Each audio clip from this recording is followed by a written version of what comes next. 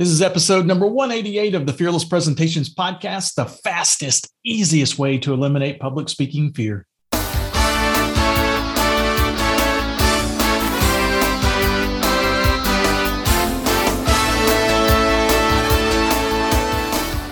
to absolutely eliminate public speaking fear?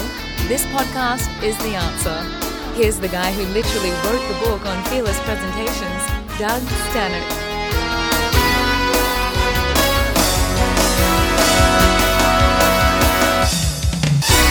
Hey, everybody. Welcome to Fearless Presentations. I'm Doug Stannard, CEO of the Leaders Institute, and my goal is to help you become a fearless and confident speaker and presenter.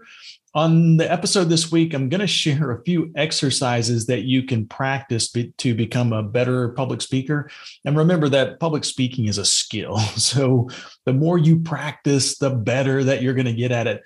So the ideas that I'm going to share on this episode will actually help you create habits that lead to better presentation confidence. By the way, make sure to subscribe to the podcast so you never miss a session. And also make sure to leave me a comment or a review wherever you download your podcast. And just as an FYI, we have recently posted all of our 2022 public speaking classes on our website at fearlesspresentations.com. So in the new year, we've got classes coming up in Philadelphia, Atlanta, Dallas, Cincinnati, and like many, many more. And we also have virtual classes scheduled. So if you'd like one-on-one presentation coaching from the comfort of your own office or home, the virtual classes are really awesome.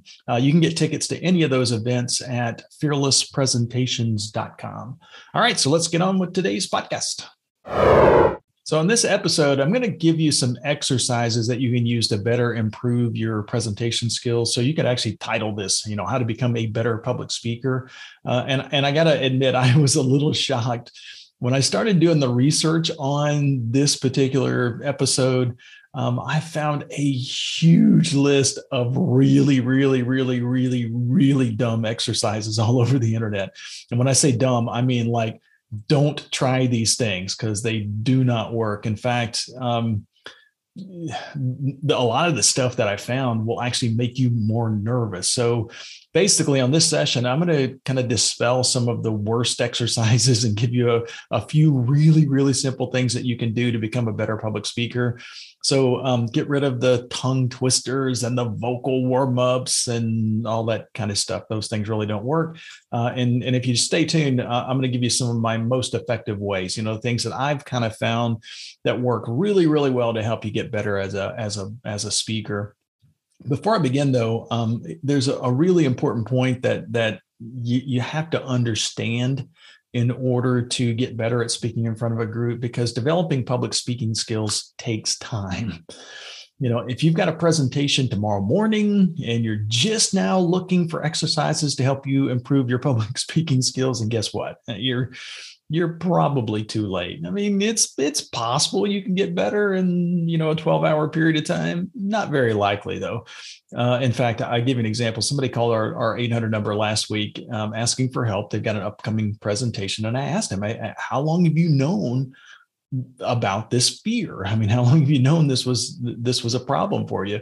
And he replied, he kind of paused for a second, and he said, well, I guess my whole life. And so he knew he needed help a long time ago, but he waited until just a few weeks before the biggest presentation of his life to try to do something about it. I mean, that'd be like a teenager just starting to learn to drive a week before he or she takes their driving test. I mean, you can probably do it. However, that teen would do much better if he or she kind of practiced for an hour or two every week for an entire year. If you practice the public speaking tips that I'm going to give you on this episode a little at a time on a regular basis, you'll slowly become a great public speaker. And if you try to do it all in a week, though, you're probably not going to improve a whole lot. So basically, what I want to start off with is some of these numbskull things that I found on the internet. These things don't work. So don't do these things. But I hate to really tell you what not to do, but they're out there. I mean, they're all over the place, and some of them are just really ridiculous. And I'll kind of explain why as we go. So these will not help you become a better public speaker. So before I give you the go-to tips, here are a few really, really terrible ideas and they get reposted on the internet over and over again. So again, don't do these things. These will not help you become a better public speaker. In fact, most of these things will actually make you become more nervous. In fact, many of the things that friends and family tell us about public speaking actually make us more nervous. So the first one that I want to cover is you never want to try to memorize a speech word for word. That's one of the first things that kind of comes up. In fact, there's lots of, and we actually have tips on our website on how to memorize a speech, but we don't try to help you memorize it word for word. That's a mistake, because what tends to happen is the first thing that most people do when they've been asked to deliver a presentation is they want to write it out word for word. And by the way, that's just in and of itself is a huge mistake, by the way. The second thing that they try to do is, now that they've got it written out word for word, they try to memorize the presentation. Those two mistakes cause more people to experience the fear of public speaking than really anything else I've ever seen in my entire public speaking coaching career. And I'll give you an example, from my own personal experience. The very first time that I got really, really nervous about a presentation was when I was in college. And I worked for a huge company during a summer internship. And at the end of the summer, I had to give a presentation about the experience. And in order to prepare for that, I wrote out the entire presentation word for word. And then I just kind of read it over and over and over again until I had the delivery down to almost exactly 15 minutes, because that was the time that was given. That's what was allotted to me. As I kind of practiced, though, the more that I read the speech out loud, the more canned it sounded and the more boring I sounded delivering it. So just like what a lot of people do, again, without a whole lot of experience, I decided that I should just memorize a speech, because obviously that's going to make me sound better, right? That's not the way it works, by the way. So, and in fact, it doesn't even make logical sense. It's like you're saying the same exact thing you would have said if you were reading your speech, but now you've increased the complexity. And that's what I did. I made it much more difficult for myself. So I was already nervous. When I tried to memorize it, I just made myself even more nervous. And basically, when I actually gave that presentation, I just flew through the whole thing at breakneck speed. And once the presentation was over, I kind of sat down. I was humiliated at my performance. I knew I had an opportunity there, and I knew that I blew it. So basically, what I would suggest that you do is don't do what I did. Don't write your presentation out word for word. Don't try to memorize it. And then the next big mistake that I see people make is, and this is again all over the internet, you want to practice in front of a mirror. Never, ever do that, by the way. You are your own worst critic. So when you practice in front of a mirror, you're going to nitpick every minor challenge that you see. And by the way, if you're already nervous, this is likely going to make yourself even more nervous. You'll look at your facial expressions and think, oh my God, why did I make that face? And is the audience going to see that? Those are kind of things that make us panic. So this is another big challenge, by the way, with when you practice this way, is that you don't get any critical feedback. So the good news, though, is that there's a much better way to practice. It'll actually help you lower your nervousness, and you'll actually become a better speaker when you do it. You just ask a friend, a coworker, a family member, somebody that you trust to listen to your speech. And as you communicate the ideas in front of a real person, in front of a real audience, just watch the way that person reacts. When you say something very, very clear, and when the person understands you, then he or she will kind of nod slightly. And this lets you know that you're communicating effectively. If you see confusion on the face of your listener, that means that something you said wasn't really understood. Something was confusing. So this lets you alter your delivery. No one's going to create a perfect speech the very first time. So especially the first time that you present it. Sometimes you're going to leave big chunks out. Sometimes you're going to say things that are confusing. However, if you improve the presentation every time you practice it, then you're going to get better and better at delivering that presentation as well. By the way, if you want to increase your nervousness even more than practicing in front of a mirror, just video yourself. Use your cell phone camera or something like that to coach yourself. That type of practice takes the practicing in front of a mirror to an entirely new level. By the way, don't do that. Don't do that. That's kind of sarcasm. Don't actually record yourself. Don't practice in front of a mirror. You will tend to get more nervous when you do that. Practice in front of a real person. You get better feedback. The third thing that is really critical to avoid is you want to don't really worry about the filler words. The filler words are actually normal. Those word whiskers that we say, the ers and ums and those kind of things. Don't try to totally eliminate them, because anything that you reinforce, you're going to get more of. So if you focus on trying to reduce your filler words, you're most likely, at least in the short term, you're going to use more filler words. Oh, I'm trying not to say you're going to say more. Oh, I'm not going to say, I'm trying not to say you're going to say more. And if you totally eliminate the filler words altogether, by the way, you create an even bigger problem. For instance, have you ever watched a politician give a speech and think, even if you agree with the person, even if you're politically on the same terms with this person, you kind of watch that politician, and at the end of the speech, you go, God, something just really isn't right about that person or about what he or she said. The delivery may actually seem kind of mechanical. You may hear the words and think that the person just doesn't seem that genuine. I'm not sure this person really believes what he or she is saying, right? And interestingly, by the way, this happens from over practice and over training. The speech will tend to sound canned. It's going to sound robotic. Basically, what's happened is the word whiskers, those ers and ums, are kind of normal in a just a regular conversation. When they're not there, you won't really pick up on what it is that's missing. But in the back of your mind, you'll be going, God, that just didn't really sound right. I give a really good example of this, by the way, in the 2016 presidential debates about 4 or 5 years ago. The last two candidates in the Republican primary were Ted Cruz and Donald Trump. And when the two of them had their last debate together, the consensus among the quote unquote experts was that Cruz handily won the debates. I mean, an expert, he's an attorney and, presented in front of the Supreme Court and all kinds of stuff. So lots of, excellent at debating, that kind of thing. Trump was, his obviously gave speeches and stuff like that and was on TV, had his own television show. But as far as politics goes, and as far as the debate goes, Cruz was, very handily won those debates.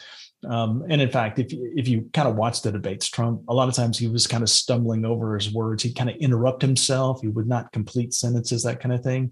Cruz, though, that expert debater, he was kind of seen as being very professional. But when all the votes were counted, Trump won the primary by actually quite a lot. I mean, basically killed everybody else. And I think there was like 17 or 18 people running against him, and he basically creamed them all. And then the same thing happened when Trump debated Hillary Clinton in those debates. Same thing at the end of the debates. Oh yeah, Hillary did fantastic. She was fantastic. She was great. Totally won the debate, but Trump ended up winning the election. So it's funny because what tends to happen is when we're more spontaneous, it tends to be more interesting. People tend to kind of trust a more spontaneous presentation versus an over-practiced presentation without the filler words and everything. So sometimes those things that we're doing to cause us to be less nervous can actually increase our nervousness, because sometimes we're losing that connection with the audience. I mean, when we talk to coworkers at lunch or have drinks with friends, we kind of naturally use filler words in conversations. They make us human, but when all those filler words are gone, when they go away, we sound mechanical. So don't get me wrong, by the way, when people get nervous, they will often overuse filler words. And the filler words can actually become annoying, or that kind of thing. The secret, though, is not to try to eliminate the filler words. The secret is to reduce the nervousness. What's causing those filler words to occur? When you reduce the nervousness, the filler words are naturally kind of reduced.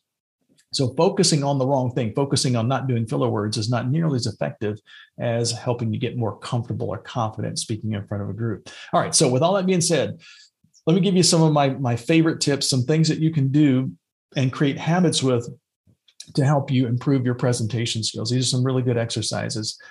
These things will actually help you become a better public speaker, by the way.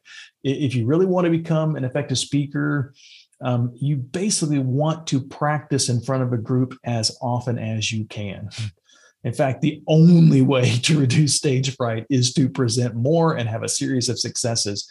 The reason why most people feel nervous, by the way, when they present is that they just don't do this skill enough. They do it so infrequently. Like, for instance, if you only drove a car once every 2 years, you're likely going to be terrified every time you get behind the wheel of the car. Think about developing public speaking skills. It's kind of like dating. Both people, when they go on the first date, they're likely going to be nervous. In fact, if you're the person asking the other person out for that date, right before you ask that question, that's terrifying. And it's basically it's one of those things that's really scary. I mean, what if he says no, or what if she says no, that kind of thing, right? The second date, by the way, almost always is equally as terrifying. Okay, the first one went really well, but it was an anomaly. I don't think it's going to work really well. I don't think it can't last. And then, so we're just as nervous. We're kind of putting on our best airs and that kind of thing.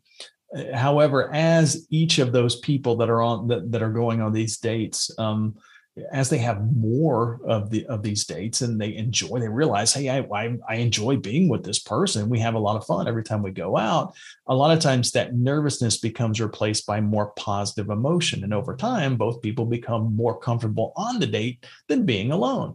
And it's kind of the same thing that happens when you're speaking in front of a group. If you get really good, you do this frequently enough and you develop that skill, you'll get to a point eventually where being in front of a group is actually more comfortable than not. I mean, that's basically, after doing this for years and years and years, I'm more comfortable coming into a room and speaking than I am sitting in the audience. I would much prefer being in front of the audience than sitting in the audience. And you'll get the same way if you practice enough. However, what would happen, going back to the dating analogy, what would happen if the dates only occur maybe once a year or once every couple of years? Then the person is never going to feel that comfort level. He or she will be starting with that initial nervousness level every single time that he or she goes on the date. So the best way to improve your presentation skills is, well, you got to get up and present more. So the exercises that I'm going to give you will help you get practice doing that, finding different situations or places where you can kind of practice a little so you can get really, really good at speaking. So very first one, and really the simplest and really the most common, is just speaking up in meetings more often. So a team meeting, a staff meeting, something like that. If you have obviously if you've been doing what you're doing for more than a year or so, you've probably got ideas on how to improve that thing. You've got great ideas. Why not share them with your team members? So the biggest fear related to public speaking a lot of times is the fear of being judged. If I say something and my team, the people that are in the audience, doesn't really like it, it's going to be embarrassing. So when you share an idea with your team, and you and the team kind of likes the ideas, some of them will anyway, and maybe some of them don't, but it doesn't matter. When you see different people with different backgrounds actually agreeing with your perception, your perspective, then you kind of see the value in your own ideas. And when others disagree, by the way, you also realize that, hey, man, that's not the end of the world. So a couple of my coworkers didn't agree with me. Well, maybe I was wrong. And now I've got more clarity because they've helped me kind of come to that conclusion. But in reality, a lot of times it's just, they just disagreed. But it's not the end of the world. People can disagree with me without me being embarrassed or something like that, right? In fact, a little debate actually can help you improve those ideas. So the best part about this type of informal presentation is that it's fairly risk-free. Most ideas that get shared in team meetings are kind of quickly forgotten once the meeting is over. I hate to kind of say that, but that tends to happen. So you get a chance to really practice your presentation delivery without any long-term consequences. And by the way, if you want to even lower the risk even more, just instead of giving your idea, ask questions of the people that are in the room. They ask questions during that team meeting. Often great speakers are not necessarily the people that have important things to say. a lot of times they're the people who ask the right questions to get the audience thinking differently. So that's the mark of a good presenter. And so this gives you the opportunity to kind of practice that skill, like I said, in a more informal basis. Now, obviously, you don't want to make the meetings kind of drag on longer by constantly adding to the conversation. So, if the meeting's about to end, you don't want to kind of pop in at that point and make the meeting go 10 or 15 minutes longer. That's going to get annoying, but a little practice, that can go a long way. Your goal is to increase your comfort level speaking in front of a group. I mean, that's why asking a question to get your team members talking can help you improve your public speaking skills. It can also really improve your interpersonal skills as well. So it helps in a lot of different ways. Okay, the second exercise that you can do to help you become a better speaker is to design a better speech, because all of the exercises to improve presentation skills will fail if you create a terrible speech. If you try to tell your audience everything that you know about a topic, then your speech will be terrible. Your audience will then see you as being a terrible speaker. So that's why I mentioned not writing a speech word for word, not trying to memorize your speech. Instead, what you want to do is try to put yourself in the shoes of the people that are in your audience. Ask yourself, what would he or she want to know about this presentation? If you're listening to this presentation, what is it that the person in the audience wants or needs to know about this topic? And then as you kind of think from that perspective, just jot down a few of the most important items that come to mind. By starting with what your audience wants, by keeping your audience in mind, you're going to be able to quickly identify just a few key points to cover in the presentation. And then you can begin to practice thinking this way, by the way, over time, by making this a repeatable exercise. I'll give you an example. So think about something that you do at work every day. Pick something that you know how to do inside and out. And because you do this all the time, you're going to think of it as being fairly simple. It's kind of a no-brainer to you. However, somebody who has never done this thing before will likely have trouble doing it. For instance, in my industry, I write a lot of articles. I write blog posts and write books, that kind of thing, right? And after writing for years, it's kind of second nature to me. A new person, though, that comes into my company and I'm trying to show what I do, they will most likely struggle with that. It's natural. It's something that I do all the time. So it becomes kind of second nature to me, but that's because I've had years of experience doing this thing. My wife, by the way, she owns a bakery and she creates these iced cookies that are like brilliant works of art. So they're beautiful. My daughter, when she was in high school, she worked at a clothing store for a while. And so she got really, really good at putting outfits together for people. So each of those skills can actually be broken down into a step-by-step process and then taught to a new person. So if you kind of think that way and begin to kind of think about the things that you do on a day-to-day basis in a step-by-step process and create an exercise out of it, it can help you create compelling presentations because a simple step-by-step process is easy to remember. And then once you have that process, the third thing that you can do, the third exercise that you can do is get really good at inserting personal anecdotes into these presentations. Stories and examples, they're really the backbone of great presentations. Every great speaker is a great storyteller. So after you've got that step-by-step outline, practice inserting your personal anecdotes as a way to kind of prove to the audience that the step or the main point that you're covering is valid. For instance, if I'm designing a presentation about how to write a blog post, then one of my main points might be that you need to create a compelling title. And all I have to do at that point, once I have that thought in mind, that main bullet point in mind, I just kind of ask myself a couple of questions. How do I know that that's important? When did I learn the value of this tip that I'm giving somebody else? The answer to those questions are most likely going to be a good story. So, in fact, years ago, I went to an ASTD convention. That's now ATD. I think it used to be American Society of Trainers and Developers. Now I think it's Association of Talent Development or something like that. Anyway, but they have these huge conventions. This one was actually in Atlanta, Georgia, and when I got there, I was kind of overwhelmed because there were hundreds of breakout meetings throughout I think it was a 3-day meeting.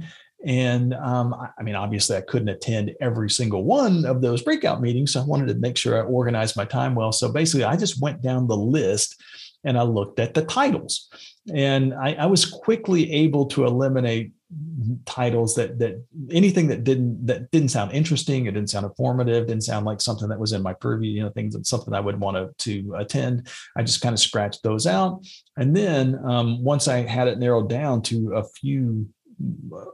few options for each time period, I was able to actually cross out a few more that didn't match up to the quality of the ones that I really liked.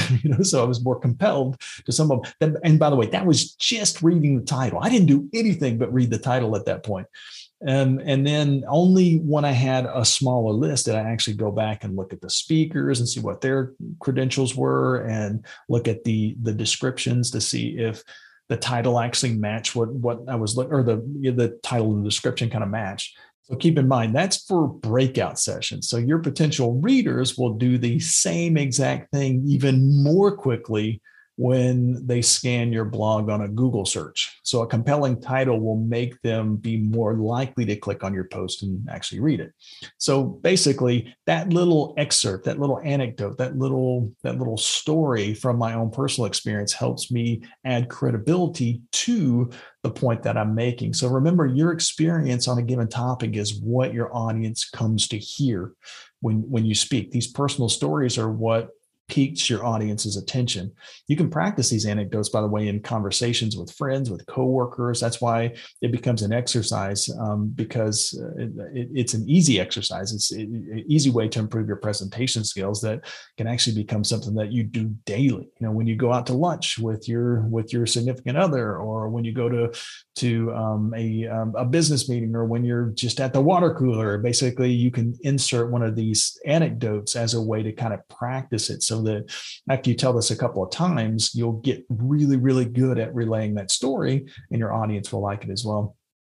And by the way, so I'll give you one more tip, and this is kind of self-serving, but you'll find a lot of effective exercises on how to get better at public speaking by taking a public speaking class. Now, obviously, that's what I do. So if your time is short and you don't have a year or so to develop your public speaking skills, then you might try a good public speaking class, because the exercises that we do in classes actually break down the most important skills in presenting and give each participant the chance to master each one of those components. For details, by the way, you can go to my website at fearlesspresentations.com. But to kind of come full circle, that guy who called us last week, even though he had kind of waited until the last minute, he waited until he had this big speech coming up. The fact that we had a seat left in a class located close to him was advantageous. So he was able to kind of get that help, even though it was a short period of time. So public speaking classes can be a great way to do that. By the way, if you like the content that we're delivering, make sure and leave me a comment. I really appreciate when you guys leave me those things, and I can read them and get even better at giving you good stuff along the way. Anyway, so thanks a lot for being a part of the Fearless Presentations podcast. Bye, y'all. We'll see you next week.